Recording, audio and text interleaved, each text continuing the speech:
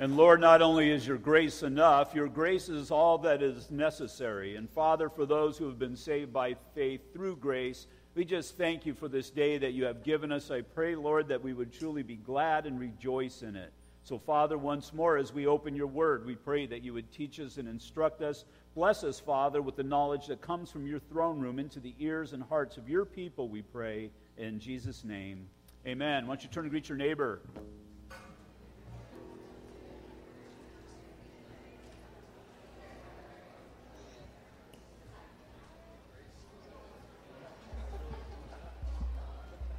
Matt, it's 1, 2, 3, 4. Or it's grace is enough. Wrong song. I lost the note. Hey, it'll work.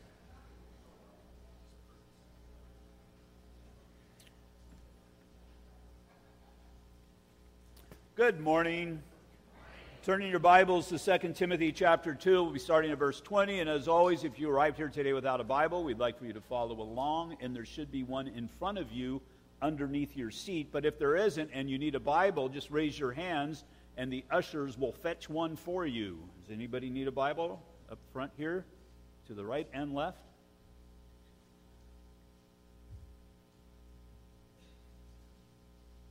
Good job, Scott. He brought just the right amount of Bibles, too. Yay! I think he hurt himself. We had the parade last Monday, and it was a blessing. Everything went off real well. I should have had the hindsight to have a picture of the float, but we did our float as usual. We won the Chapman Heritage Award, and it's just a blessing to be out there representing the Lord Jesus Christ. I pray that everybody had a safe and sane 4th of July. And now we are here the weekend before the beginning of Vacation Bible School, one of the bigger events that we do. Sean gave some announcements on what was necessary, what we still need. I'll make some more announcements at the end of our study here this morning. But as for now, go ahead and stand for the reading of God's Word. 2 Timothy chapter 2, we'll be picking up at verse 20. But in a great house there are not only vessels of gold and silver, but also of wood and clay, some for honor and some for dishonor. Therefore, if anyone cleanses himself from the latter, he will be a vessel for honor, sanctified and useful for the master, prepared for every good work. Flee also youthful lusts, but pursue righteousness, faith, love, peace, with those who call on the Lord out of a pure heart. But avoid foolish and ignorant disputes, knowing that they generate strife. And a servant of the Lord must not quarrel, but be gentle to all, able to teach, patient in humility, correcting those who are in opposition, if God perhaps will grant them repentance, so that they may know the truth, and that they may come to their senses and escape the snare of the devil, having been taken captive by him to do his will. Father, once again, as we open up your word, Lord, it's a mirror. It's a mirror, Father, that we are to see ourselves. That, Lord, you would show us the areas that we need to change, that you would reveal to us the things that are not of you. And then, Father, I pray through the power of your Spirit that you would give us the ability to make the changes necessary. And so, Father, as you look deep into our heart, I pray that you would expose our heart to ourselves here in this place today, that you would be glorified through our simple lives, we pray. In Jesus' name, amen. Go ahead and be seated. So we're looking at this contrast between that which is honorable and that which is dishonorable within the church today. So as I'm sitting there preparing the study, I use myself as a test case. Am I an honorable pastor/person, or am I a dishonorable pastor/person? Well, first place to make that determination, I went to a secular source. I checked in that well-known vanity publication, Who's Who. Now, there's a lot of who's who, and so I looked, who's who in the church today? I looked it up online, and I did a search in that particular website, and guess what? Didn't find my name. I didn't make who's who in the church today. I went on to learn that if you pay a fee, you too can be in the who's who. You too can be somebody listed in that prestigious publication, but for a price. Well, I then did an advanced search. It'll go a little bit deeper, and I put my name on there. And, well, although I'm not honored in the who's who, my name did come up. It was a different parallel publication. It was called Who Do You Think You Are? But before I lost all, I remembered to check out another publication, not a secular source, but this time a spiritual source. And I am listed under not who's who or who do you think you are, but under your mind. Your mind. It's that same spiritual source that you have upon your lap, that you too are his. I pray that you are. And again, it's the great hope that we have, because I could care less who I am in the sight of man. But in the sight of God, I want to be a faithful child of God simply through faith of Jesus Christ. It's when you come to that realization, it's then that you know and understand that truly His grace is enough. Philippians chapter 4, verse 3 says, it's Paul speaking of the rest of his fellow workers, and he describes them as those whose names are in the book of life.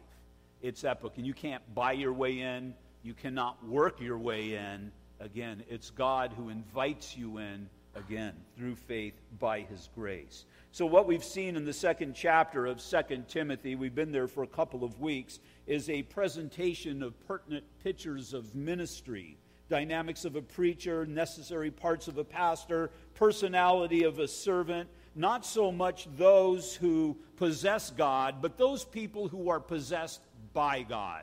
People who are under the influence and the control of the Holy Spirit for the express reason of glorifying God and not glorifying self, which, as we look at the landscape of Christianity today, seems to be a real issue. So many people out there trying to glorify themselves. Even people with good motives, but glorifying a ministry more than they're glorifying the Lord. It all has to be about Jesus Christ, because that's what this world needs. And we see that in the news this week. We've seen the events of the week and all that has happened this week. I was going to close with this thought, but maybe I will open with this thought. I saw on CNN, it was yesterday as I was sitting at my desk, and I jotted down the headline. It says, "Who can make it stop?" And that's a frustration. Can't believe we're revisiting these issues again. And CNN asked, who can make it stop? Jesus. Jesus is the only one that can make it stop. Jesus Christ through the power of the Holy Spirit. And the idea, well, their question was directed towards the presidential candidates, but they're not going to make it stop. They may probably even make it worse, either one of them. Racial equality is not going to come from any man. It comes from the power of the Holy Spirit to people whose lives have been sold out to Jesus Christ, that understand it's not about the the color of skin, but about the blood of the Lamb upon our hearts. And when we get that, when we realize that, then we'll see things truly change. But guess what? They're not going to change. They're going to get worse. We'll see that next week in our study in chapter 3. Things are going to get worse. And then there's going to appear upon the scene a man who seemingly is going to make it all better, but he's going to make things even worse than they are today. It's called the Antichrist. And so, as you see these events folding, and you see them continuing on, you see the terrorists, you see the racist and everybody else, just realize these things are going to be biblically so. They're going to be so. Keep them up in prayer. Make sure that you don't get involved in them. Make sure that you would be more the answer and the solution. Give them Jesus Christ, because what they need is the gospel of God. And so what we've been seeing in chapter 2 are those who are prepared to be used by the Lord for that express purpose. In verses 1 and 2 of chapter 2, we saw those who represent God to His people are to be seen as an effective teacher. Paul, as if he got in Timothy's face, "You therefore, my son, be strong in the grace that is in Christ Jesus, and the things that you have heard from me among many witnesses, commit these to faithful men who will be able to teach others also."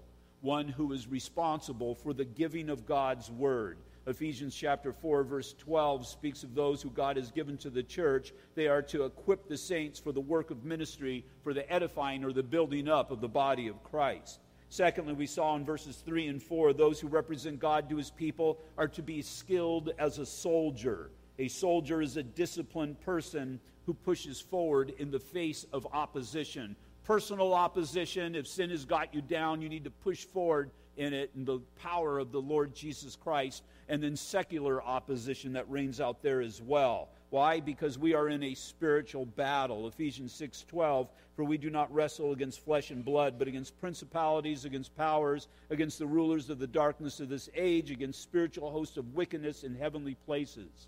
We saw, my wife reminded me of it, I think it was this morning, that when Jesus Christ came, you saw a lot of demonic activity. Why? Because the devil understood the magnitude of what was going to happen upon the cross. That was at the first coming of Christ. Now we see the devil reign today. Why? Or at least seemingly reign today. Why? Because Christ is coming back. And as Christ is coming back, preparing to come back, the devil is going to step up his battle, his attacks, even so much more. Thirdly, we saw in verse 5, those who represent God to his people are to be agile as an athlete. An athlete, one who is constantly preparing to contend for victory. We have this picture very richly presented to us in the Olympics this year. Those people who have given their lives for maybe just a moment. Well, maybe God has given you new life for just one moment, one glorious moment. Again, not to bring glory to yourself, but glory to God through your ministry to somebody that God has brought into your life. 1 Corinthians chapter 9, verses 24 through 25, do you not know that those who run in a race all run, but one receives the prize? And so he says, run in such a way that you may obtain it. And everyone who competes for the prize is tempered in all things. Now they do it to obtain a perishable crown, but we an imperishable crown. I could do okay in marathons when I was in high school, but I was dead slow as far as a wind sprint. And if you look at that, you would say, well, then here, what you just read, you're a loser. No, it doesn't say those who win. It says those who compete. And so I'd have to ask you, are you competing? Even more than that, are you preparing to compete? Because all of those athletes in the Olympics, every person that is standing there getting ready to run that race represents just a lifetime of dedication and preparation for that moment. And even those who lose will be respected by their country because they competed. They prepared themselves and they competed. Fourthly, verses 6 through 13, those who represent God to his people are to be as a steadfast farmer, one who cultivates the land, he plants the seed, he keeps it water, and in due time he reaps a harvest. In Matthew 13:23, but he who received the seed on the good ground is he who hears the word and understands it, who indeed bears fruit and produces some 100-fold, some 60, and some 30. We as good farmers are to prepare that person to be able to receive the seed and to produce. And then fifthly, we saw in verses 14 through 18, those who represent God to his people are to be an unwavering workman. Workman, one employed in a laborious occupation. Ephesians chapter 4, verse 12, for the equipping of saints for the work of ministry. We look at the power of the Holy Spirit and we think we can pull back and kick back, but ministry is work. And what I mean by that is it demands effort. God will enable you in that effort that you produce, but nonetheless we still have to put forth the effort. So then we spent 2 weeks to see what it meant to be a diligent worker, one who rightly divides the word of truth, not bringing shame into the ministry. Why? Because there are plenty of shameful Christians, plenty of shameful believers out there. And so look at verses 16 through 19. It says, shun profane and idle babblings, for they increase to more ungodliness, and their message will spread like cancer. Hymenaeus and Philetus are of this sort, who have strayed concerning the truth, saying that the resurrection is already past, and they overthrow the faith of some. Nevertheless, or besides that, the solid foundation of God stands, having his seal. The Lord knows those who are his, and let everyone who names the name of Christ depart from iniquity. These that are being described here, it says, are a cancer, or the literal interpretation, gangrene, an infection within the body of Christ. They must be amputated before they infect the whole body. Now, those who represent God to his people, what we'll be looking at today, are to be honorable vessels. Honorable vessels. Again, verses 20 through 22. But in a great house, in the church, There are not only vessels of gold and silver, but also of wood and clay, some for honor and some for dishonor. Therefore, if anyone cleanses himself from the latter, he will be a vessel for honor, sanctified and useful for the master, prepared for every good work. I'll stop there. Paul considered this concept earlier in his epistle in 2 Corinthians chapter 4. I can safely say earlier because 2 Timothy is Paul's last epistle, his last prison epistle. But again, this concept of a vessel of honor or dishonor, he visited that concept in 2 Corinthians chapter 4, verse 7. But we have this treasure in in clay pots, in just simple pottery that was very popular during the day. But we have this treasure in earthen vessels, that the excellence of the power may be of God and not us.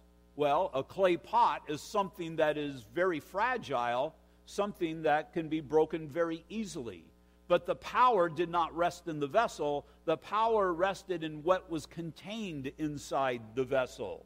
Verse 8, we are hard-pressed on every side. Well, for a clay pot, that wouldn't be a good thing. If you compress a clay pot, it's going to fall apart. But we are hard-pressed on every side, yet we're not crushed. We're perplexed, or sometimes we're confused. We don't understand everything that's going on, but we're not in despair. We're persecuted, but not forsaken, struck down, but not destroyed. Why? Because of what was contained in the pot. Verse 10, always carrying about in the body the dying of the Lord Jesus. And what he's speaking of here is the essence of the gospel. The dying of the Lord Jesus, that the life of Jesus also may be manifest in our body. For we who live are always delivered to death for Jesus' sake. We're always dying to ourselves. That the life of Jesus also may be manifest in our mortal flesh. And so what he's saying here is, we're these pots, these earthen pots, but the power isn't of us, because we'd be easily crushed, but it's of God. And he says the message that we contain within these vessels is what's important, and it's this message what is to be revealed through us. Or when you pour out the pot, it should be Jesus Christ. It should be the glorious gospel of God that is presented to whoever is there to receive it. This concept of a vessel was given to Paul right at the start of his ministry, right after he was saved on that road to Damascus. In Acts chapter 9, verses 13 through 15, it says, Then Ananias answered, Lord, I have heard from many about this man. He's speaking of the Apostle Paul. How much harm he has done to your saints in Jerusalem. And here he has the authority from the chief priest to bind all who call on your name. But the Lord said to him, Go, for he is a chosen vessel of mine to bear my name before Gentiles, kings, and the children of Israel. See, Paul was a vessel of gold and silver. He looked very good on the outside, but before his salvation experience, he contained something very vile and disgusting. It was on that road to Damascus that God met him. God cleaned the vessel. And now he's presented himself as something, he who was dishonorable is now honorable in the sight of God, to such a degree that his particular ministry was to go into the palaces of kings and pour out the gospel to them. And so there's many vessels, there's many types of vessels. But most importantly, it says here in verse 20, back in 2 Timothy, but in a great house. He's speaking of the church here. And so once again, he's brought us to the place that we can look around us and we can look at us within this church, this great house, this church. So within the church, there are vessels. Vessels in the sight of God that are honorable, and some are dishonorable. Now, if I asked you to point out the dishonorable vessels from the honorable vessels, you would make a superficial judgment. You would look at and you would say, well, you know what, there's the ones of wood and clay, they're not so honorable, but that person over there, they're gold and silver, so they're very honorable. You would naturally set aside the vessels of gold and silver as just being that honorable, and the ones of wood and clay you would probably categorize as something not so desirable. The issue, though, has been previously presented to us in the Old Testament. A lot of what we see come to fruition in the New Testament has been previously presented in the Old Testament so that we would understand God's hand in all of this. Well, God decides that Saul's not a suitable king, and he's taken his hand off of King Saul, although he's still in the office. And so God tells Samuel, I want you to go to Jesse. Jesse, and I want you to anoint one of his sons kings. Well, he's got a few sons, and so Samuel's got a problem. He's looking at these men, and as he's looking at them, though, he's thinking, these are good-looking guys. These guys would make great kings. Well, the problem was that was the same description of Saul, but Saul didn't work out so well. Why? It was all exterior. It was all gold and silver, but dishonorable inside. And I don't know about David's brothers. We're not told much about them. But the thing about it is God spoke to the prophet and said, none of these are them. And then he says, well, I got one more son. He's up with the sheep. Go get him, and I'll bring him down. And so they bring him down, and now we have this vessel who, well, probably not so much gold and silver. He was young and ruddy, he's described as. Probably more along the lines of wood and clay. But God saw something inside of him. God saw the potential for this man who would later on be described as a man after my own heart. God saw that inside this young man was great potential. There was honor there. I don't know about the time, but I would imagine some of David's psalms were written during his time before he became king and even before he received that anointing to become king. But this is an honorable person. Didn't matter about the exterior. Matter of fact, in 1 Samuel chapter 16, verse 7, the last part, God speaking to this prophet, for the Lord does not see as man sees. For man looks at the outward appearance, but the Lord looks at the heart. Thank God for that. Thank God for that. My outward actions and my outward appearances, because if you were able to do better, if you looked a lot better, then you would be seen better in the sight of God. But God doesn't look at that. And these are things that we can't see, that we don't know. God looks at, when it says the heart, he's not looking at the boom, boom, boom, boom. He's looking at the inward person. The inward person that when, well, I think maybe the best example or the best picture would be that person that you are when you lay your head down on your bed. And it's dark, and it's just you and the Lord. It's you, as you know, that you try and you fail, but you try.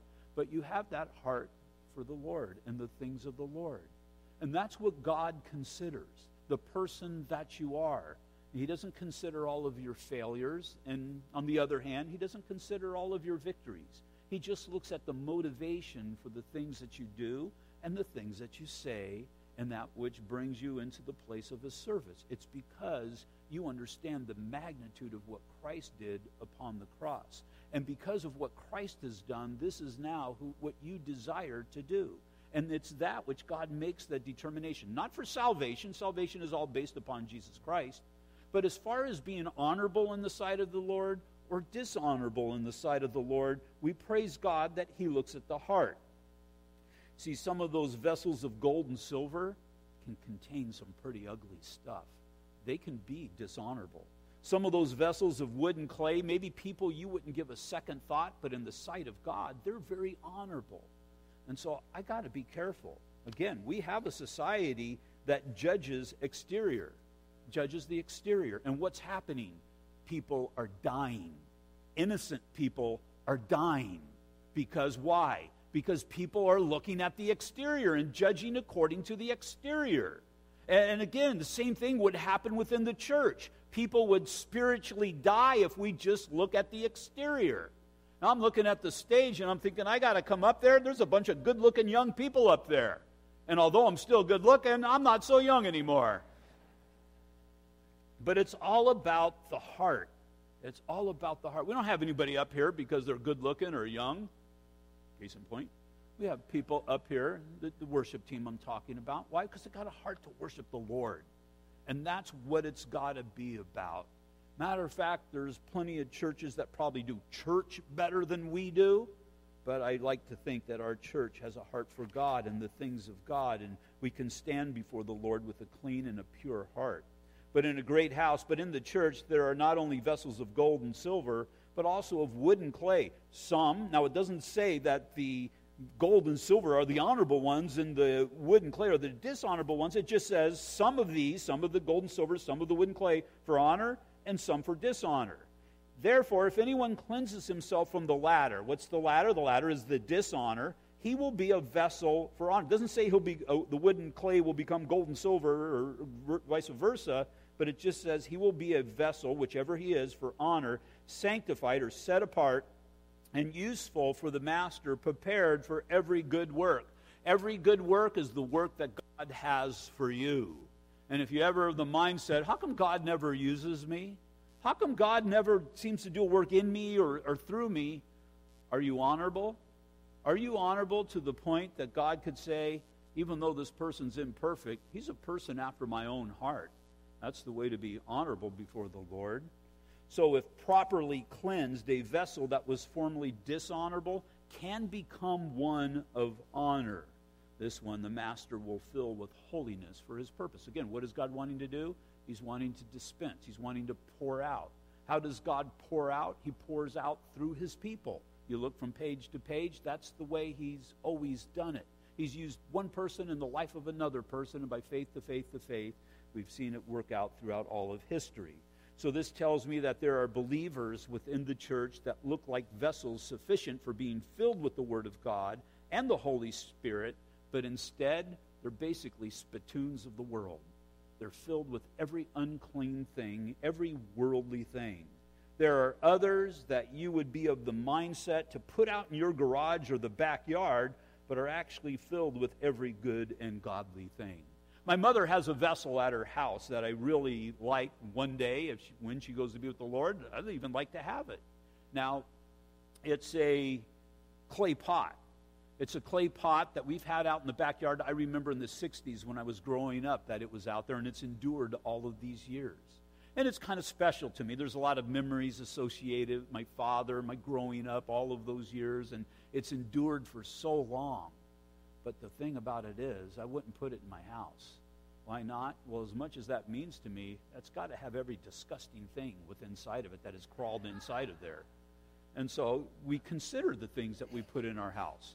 Even a great house. In a great house, you wouldn't put anything dishonorable. Now, there's the clay and the wood inside that house. Without a doubt, it has its purpose. And then there's the gold and silver. It has its purpose as well. But it's all about what's contained inside of it. So which are you? Which are you? Are you an honorable vessel or are you a dishonorable vessel? Very important to know, because usefulness to God is in relation to our willingness for cleanliness, our holiness. And so, do you have that willingness? Are you willing to change where you need to change? Are you willing to forsake what you need to forsake? Are you willing to flee from what you need to flee from? And we need to constantly be going through our lives and do that evaluation if you want to be useful for the Lord, if you want to be honorable in the Lord's sight. Again, we're only honorable because of Christ, because of the salvation that he's given us. But in this great house, are you honorable or are you dishonorable before the Lord?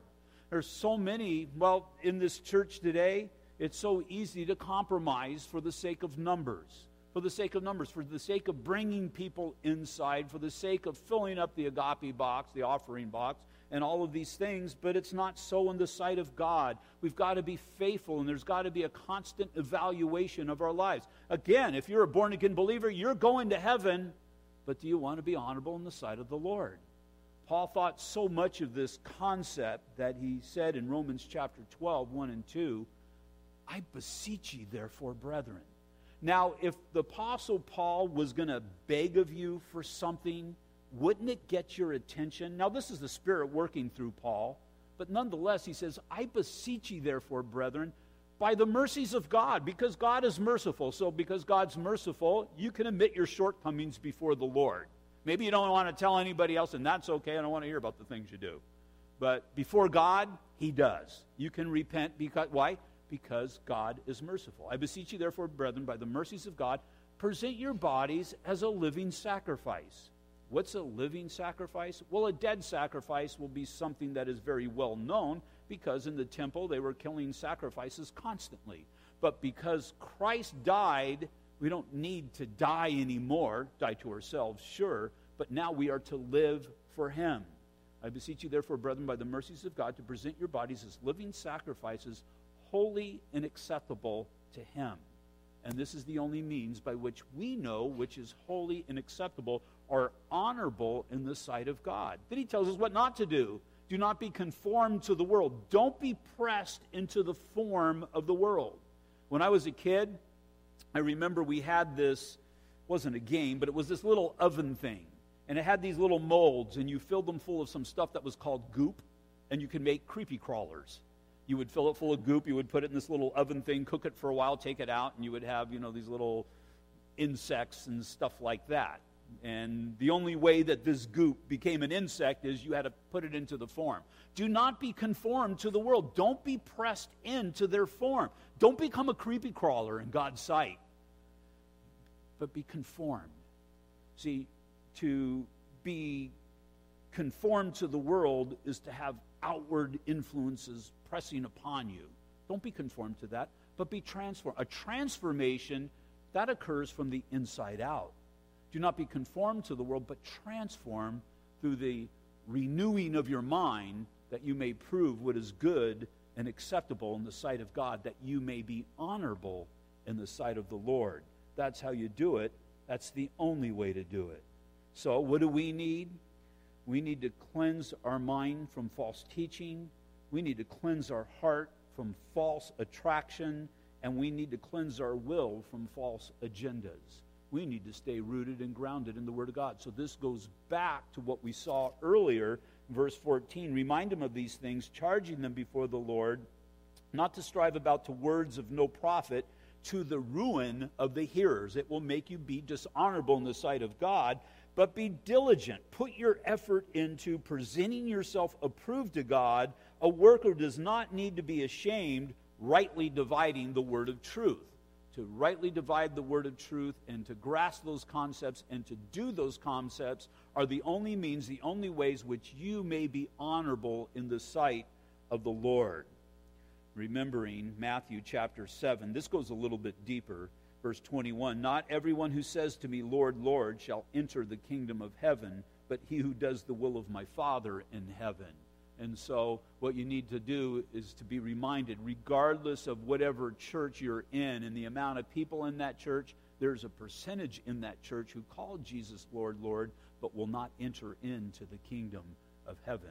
It's all exterior, but God looks at the heart. It's a good thing he looks at the heart for the born-again believer, but for the person who isn't born again, it's going to bring judgment upon your life, regardless of the facade that you have been able to build within the body of Christ. Not everyone who says to me, Lord, Lord, shall enter the kingdom of heaven, but he who does the will of my Father, presents his body as a living sacrifice, the person who presents himself as a vessel of honor.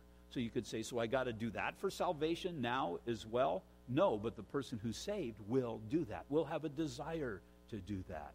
See, again, I did everything that they told me to do. I made the altar call and I read my Bible every day. So how do I know that I'm right with God?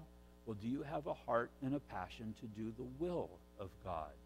It's not do you do the will of God, but do you have a heart and a passion to do the will of God? Because the person who does not have the Holy Spirit will not have a heart and passion to do the will of God. And what is the Holy Spirit?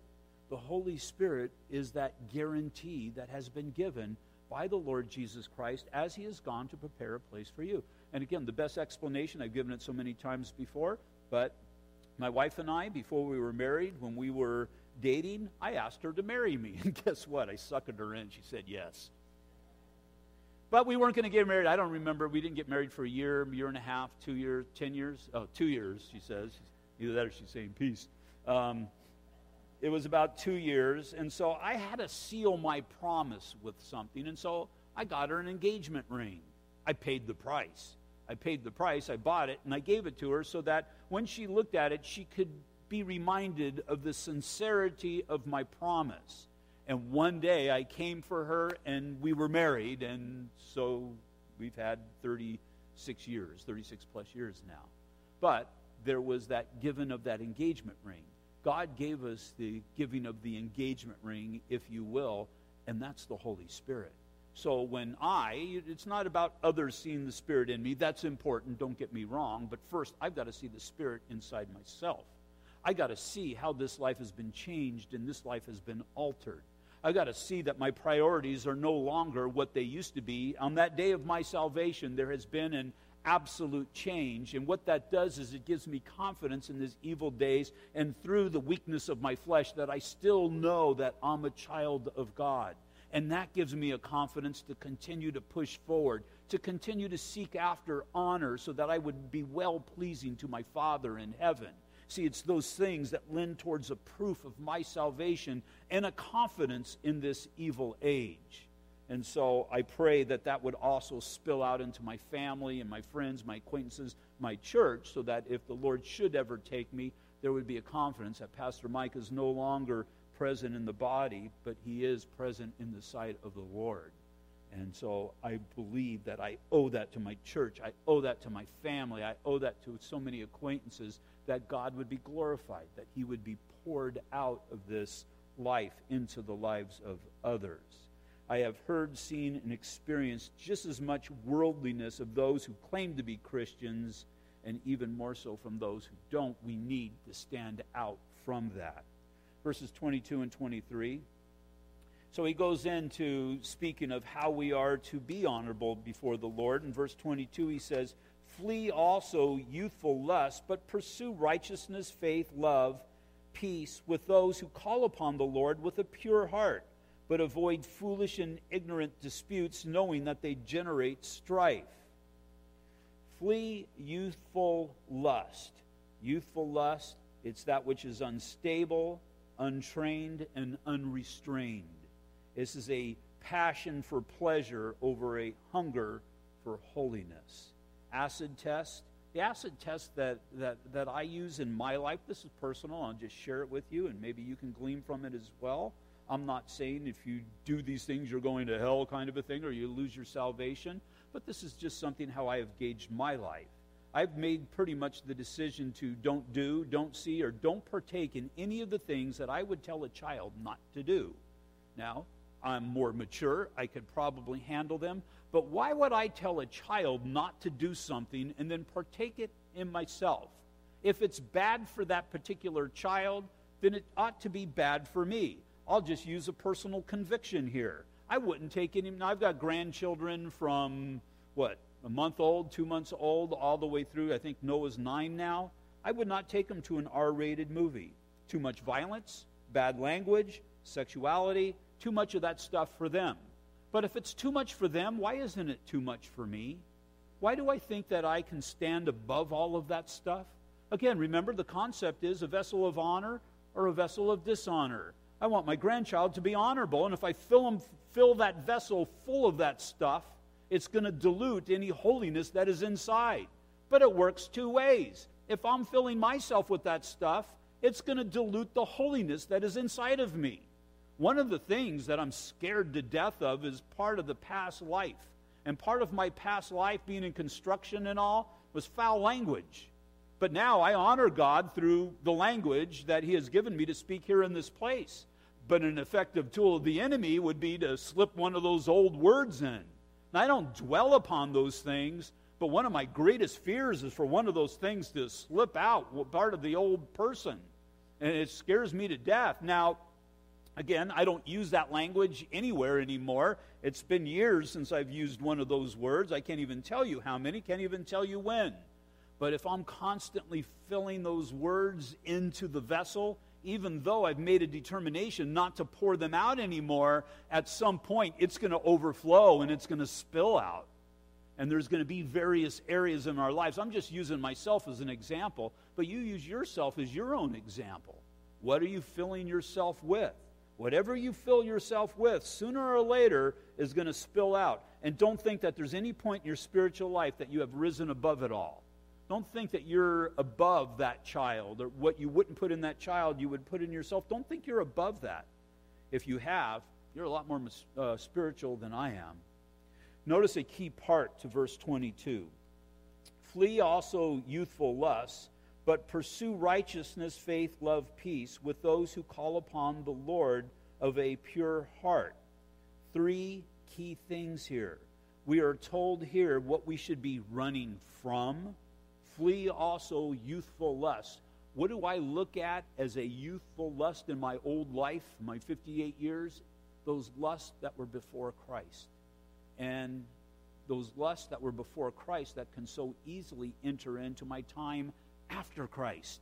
And he's not saying, stand up against those. Well, I couldn't stand up against them then. It tells me here, I can't stand up against them now. Matter of fact, if I could stand up against it, he would say stand up against it. But he's saying, even a person filled with the Holy Spirit, get away from it. Flee from it.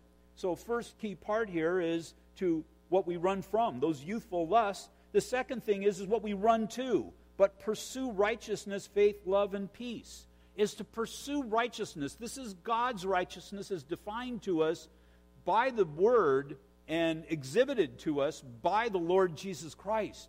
So flee. Now, if you just flee from something, you're going to leave a vacuum in your life. We all have to have reason and purpose. If your reason and purpose were things of the flesh, and now you've been told to flee from that, there's going to be a vacuum, and you need to fill that vacuum with something, because if you just leave it open, it's going to be filled with something else that is unclean. And so as I am to flee from, I am also to run to, and I am to run to the righteousness that is of the Lord Jesus Christ. And that's a lifetime effort. So we're told what to run from, what to run to, and then we're told who to run with. Who to run with? Look at the last part. With those who call on the Lord with a pure heart. It's not that you're to be in your house, locked away wherever it is that you stay and be doing those things as other people do those things in their locked up place. We are to be doing these things corporately. Why are we to be doing these things corporately? Because you'll be watching me. You'll be watching me and you'll be encouraging me. I'll be watching you and I'll encourage you. I'm not watching you, nor should you be watching me for the purpose of judgment, but for the purpose of encouragement. That I would encourage you in holiness and righteousness. You would encourage me in holiness and righteousness as well. That's why we're told in Hebrews chapter 10, it won't be on the board, verse 25, it says, let us consider verse 24, let us consider one another. Why? Again, not to judge one another as we so easily do, stab one another in the back or gossip about one another. Let us consider one another for the purpose of, well, it says here, in order to stir up love and good works, or righteousness within the body of Christ.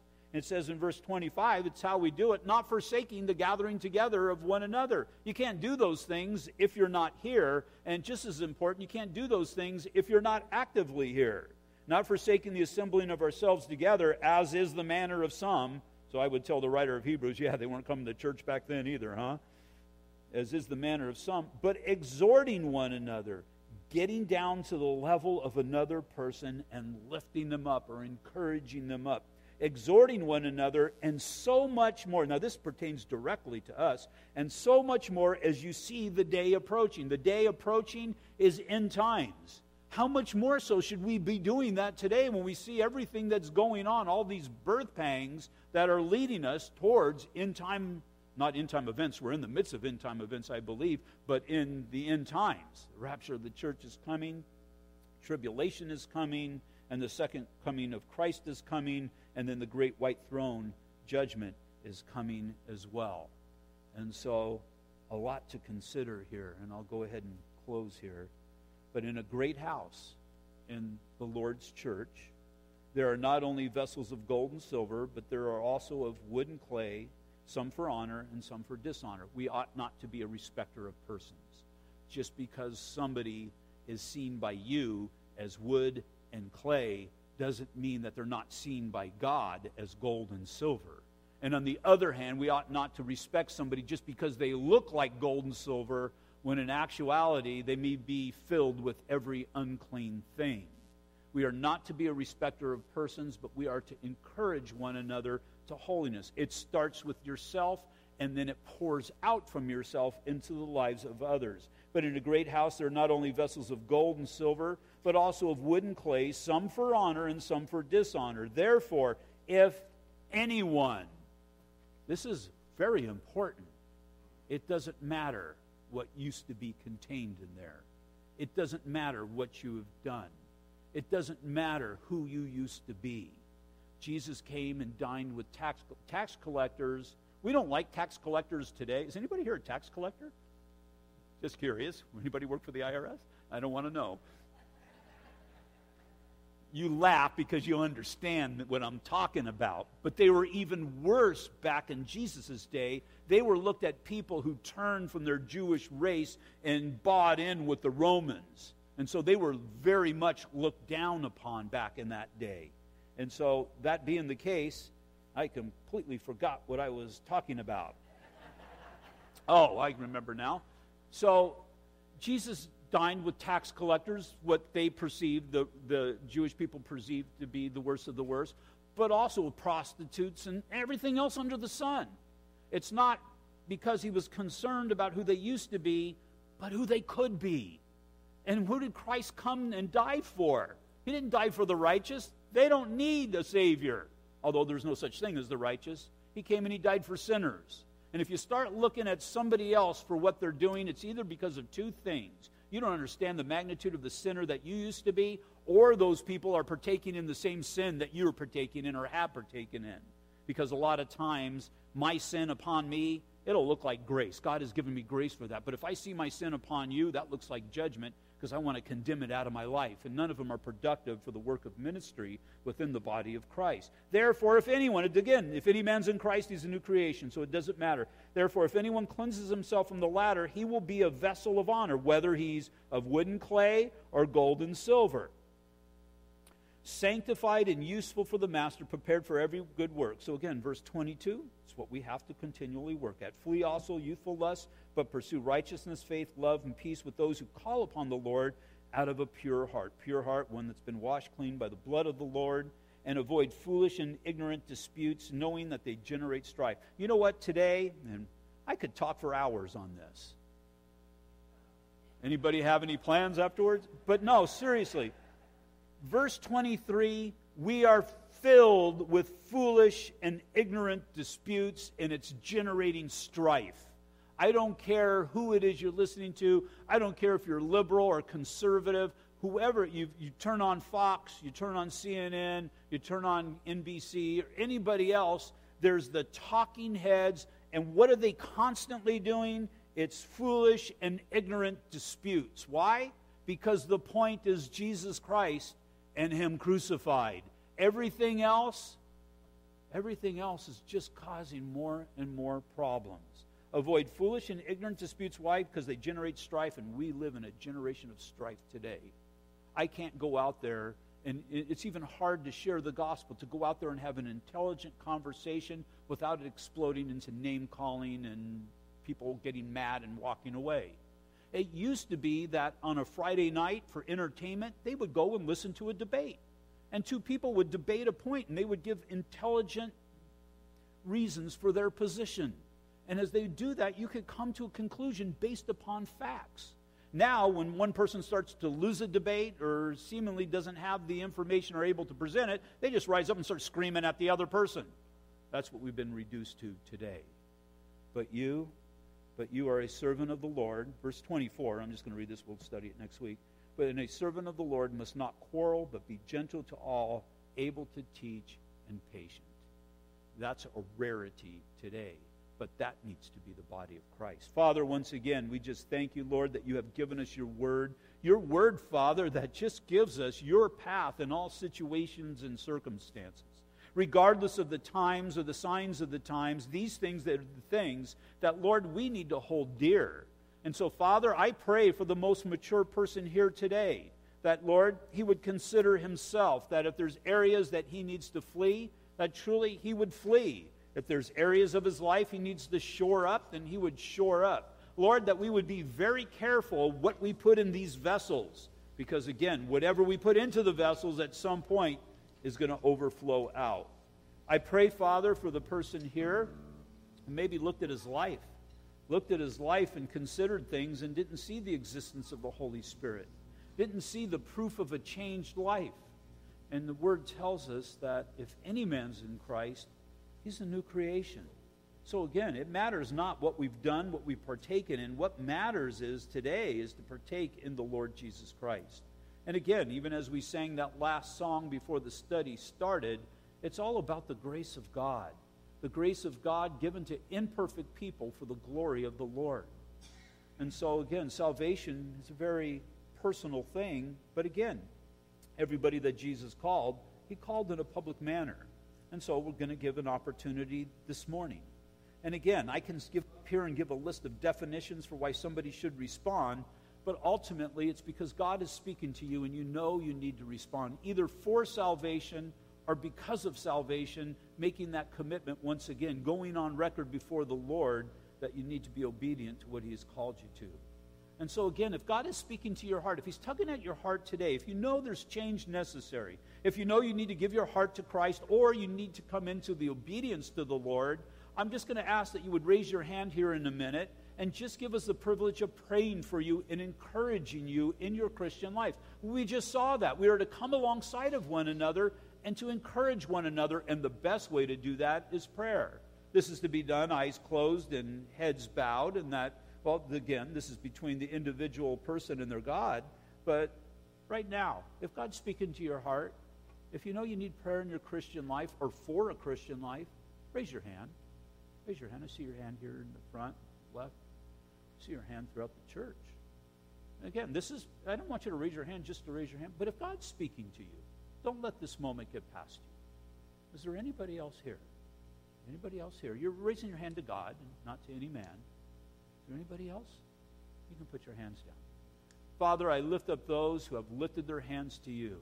And I just pray, Father, as a brother who has come in the same way, Lord, to the kingdom of heaven that everybody else has, that, Lord, we would be faithful to lift up our brothers and sisters. I lift up the brothers and sisters who have lifted their hands. I pray, Father, that you would fill them with your Spirit, that you would give them the assurance of their salvation.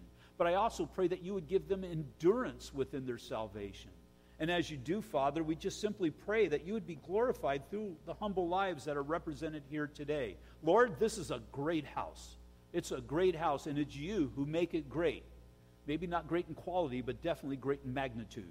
And because of that, Father, I pray that we would see the things listed in your word, and Father, that we would apply them to our lives. And so, Father, I pray that you would make this word applicable to those who have heard it here today. And Father, we would see the results of this word throughout our coming week. And so, Lord, we just thank you for this morning. I lift up those who have come out, that you would bless them, watch over them as they travel, bring them into the lives of the unsaved, that, Father, we would truly be people who pour out your gospel for your glory, we pray. In Jesus' name, amen. Will you all stand, please? Okay, as I said, Vacation Bible School.